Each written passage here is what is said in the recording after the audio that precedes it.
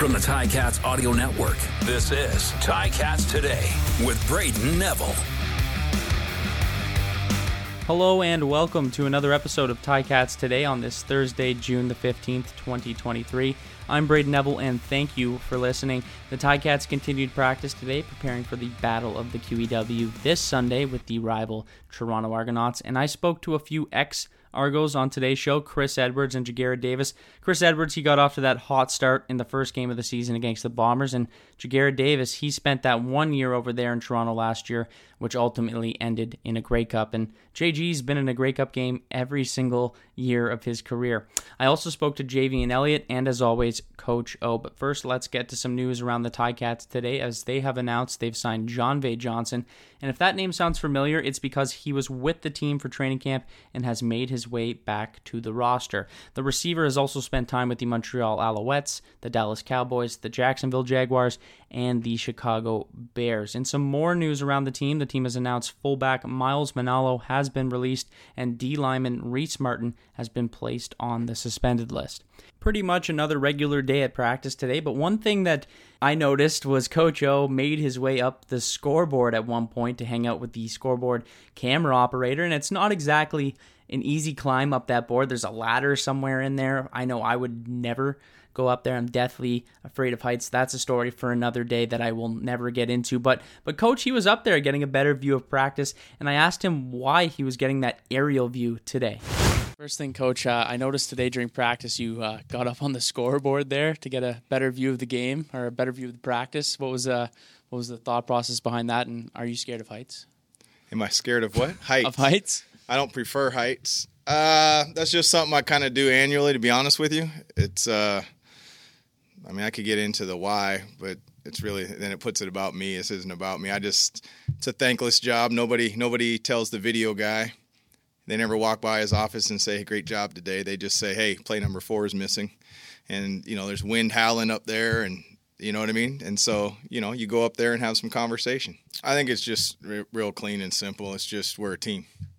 And so sometimes, we're going to pick up the equipment for the equipment people. That's just what we do. It's not a pat on the back. We're not doing this for a press or for whatever. This is just what we do around here. And, it's everybody's job, but we're always in this together. When you win, everybody's happy.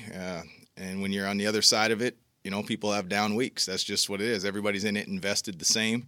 They just have different roles. So there's no role beneath me or anybody else.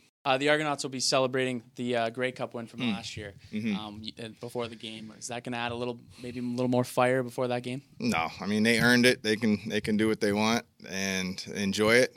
At the end of the day, they're going to kick the ball off, and we're focused on the football game, not all the extracurricular. That's just it's their home opener. Let them enjoy, and then let's play ball. That was Coach O following today's practice. Now, with the upcoming game against the Toronto Argonauts, I spoke to some guys who will be facing off against their former team, and the first one being Chris Edwards. He spent the previous 2 seasons with the Argos, and I wanted to get the inside scoop on this matchup and what his emotions are heading into the game against his former team. It's exciting. I'm just ready to get out there and ball. Our teammates get out there. We stumbled and took our first loss last week, so it's going to be good to go out here and, get in the win column. Now going up against Kelly and that offense, what does this defense need to do to stop them? We just got to be physical, execute the plays the coach called. We got a lot of different coverages and a lot of different looks. So, him being a new quarterback, it could kind of, throw him off a little bit. So that's all we got to do is execute, be physical, stop the run. And I haven't gotten to talk to you about that play from last week for your first touchdown as a Ticat. Maybe just walk me through what happened there on that play.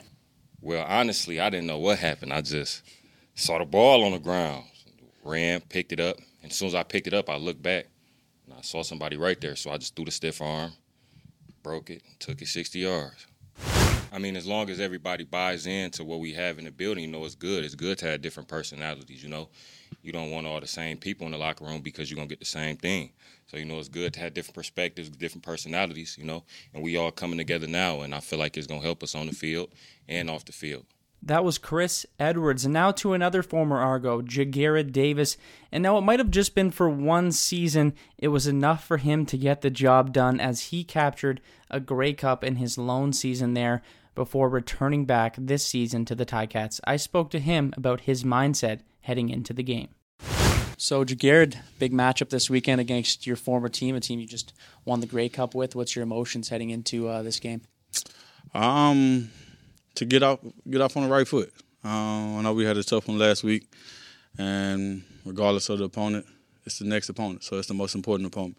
And that's really how I'm attacking this week. Outside of that, I mean, it's going to be good seeing some good old faces, but once the ball's kicked off, they're the more the enemy for 60 minutes. So. Now, you've gotten to see Chad Kelly maybe more than a lot of fans have, just based off the sample size we've seen from him. You've been practicing. You practiced with him last year. What can you say about him and his game? Chad is a gamer. One thing I know about Chad is he's going to leave it all out on the field. And he's going to do everything it takes to help his team win and put his team in the best position possible. And he is a leader, regardless of how people might look at him, view him. Like when he stepped in the Grey Cup, we had no doubt that he was going to go out there and get the job done. And that's what he did. And rest assured, that's what you can expect out of him week in and week out. So I know what it's been a home opener, him finally being the man, I expect big things out of him. So I don't expect nothing less but the best from Chad. Aside from Chad, what does this defense need to do to shut down that Argos offense? Just come out and play Ticat D. Fast, physical, execute at a high level, take away the mental errors, self-inflicting penalties, and just go be us. And let the ball snap and go play ball. Is it safe to say once the whistle blows that there's no more friends when you get on that field against the Argonauts? Man, it's always friends and family, but for me, it's it's laughing and joking to the ball to snap. Then for those 5-6 seconds, you know what I'm saying? I see a different color. But after that, I'm back to laughing and joking. So that was JG up on the podium. Now, I've talked about the new PFF grading system, and they have released the top 10 players at each position from week 1. And yes, I know it's only one game, but I just wanted to highlight a few Ticats that appeared on the list this week. Duke Williams came in at number 7 among receivers. He had a 66.7 rating in his debut with the Cats. James Butler was number 1 among running backs with a 70.7 and also led all running backs in rushing first downs. Among the O-linemen, Coulter Woodmansey, he ranked at number 4 with an 81.9 rating, and he allowed 0 QB pressure, which is one of those advanced stats, and a pretty good number, not allowing any pressure on Bo. David Beard, he was number 7 on that list with a 76.4. Ted Laurent, he was number 1 among D linemen. He had that big sack in the opener, and he came in with a 92.4 rating. And finally, Jameer Thurman, who had that monster game with 10 tackles, came in at number 2 among linebackers with an 80.4 rating. So that's something we'll be keeping an eye on week to week. I find these advanced stats pretty interesting, so I'll keep an eye on them, and I will definitely be talking about them a lot as the shows roll on. Javien Elliot, he spoke to me today after practice, and we touched on that upcoming game and getting in those reps as a Ticat. All right, so Javien, you got to play in that first game as a Ticat, first regular season game. What was it like getting out there, getting in the first one? Yeah, it was great, man. Really, personally, it was great just to kind of get a feel to play with the new teammates, kind of just see how it's easy to do things in practice. Just now it's really about translating to the game, working on communication, And now you move on to this game against the Argonauts. They won the Grey Cup last year. What do you have to do on this defense to shut down this Ticat or this Argonauts team? We just got to go out there and do our job, really. Do our job and do our job well. That's really the main thing. Trying not to overcomplicate things, trying not to, do too much, really. Just play within the scheme and let our abilities take over, And playing against a quarterback like Chad Kelly, you haven't played him very much. He's a rookie, although he's won the Grey Cup. Does it make it more difficult maybe reading plays off a QB that you might not have seen as much of like other QBs? Well, really, regardless of we don't know what they're going to come out and do.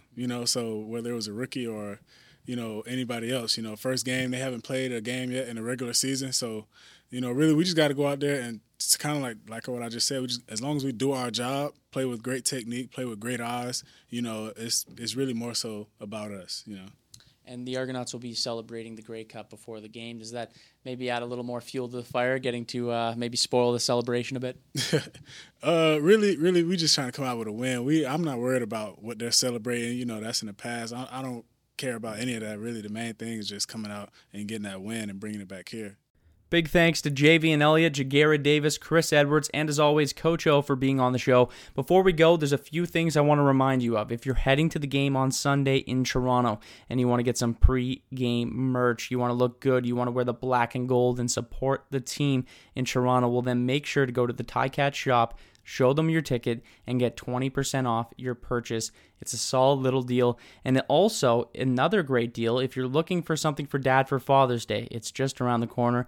From now until June 18th, you can get 50% off select items around the shop, so make sure to go and get Dad something nice for Father's Day. And finally, if you're looking for a little pre-game shindig, if you will, to hang out with some Ticats fans in Toronto before the game, you can go to the Brazen Head Irish Pub on 165 East Liberty Street in Toronto this Sunday to enjoy some bevies with some Ticats fans as you prepare to cheer the team on. It'll be a fun time, so make sure to head down and have a little bit of fun. That being said, that's all the time for me today. Make sure to tune in next time to Ticats Today.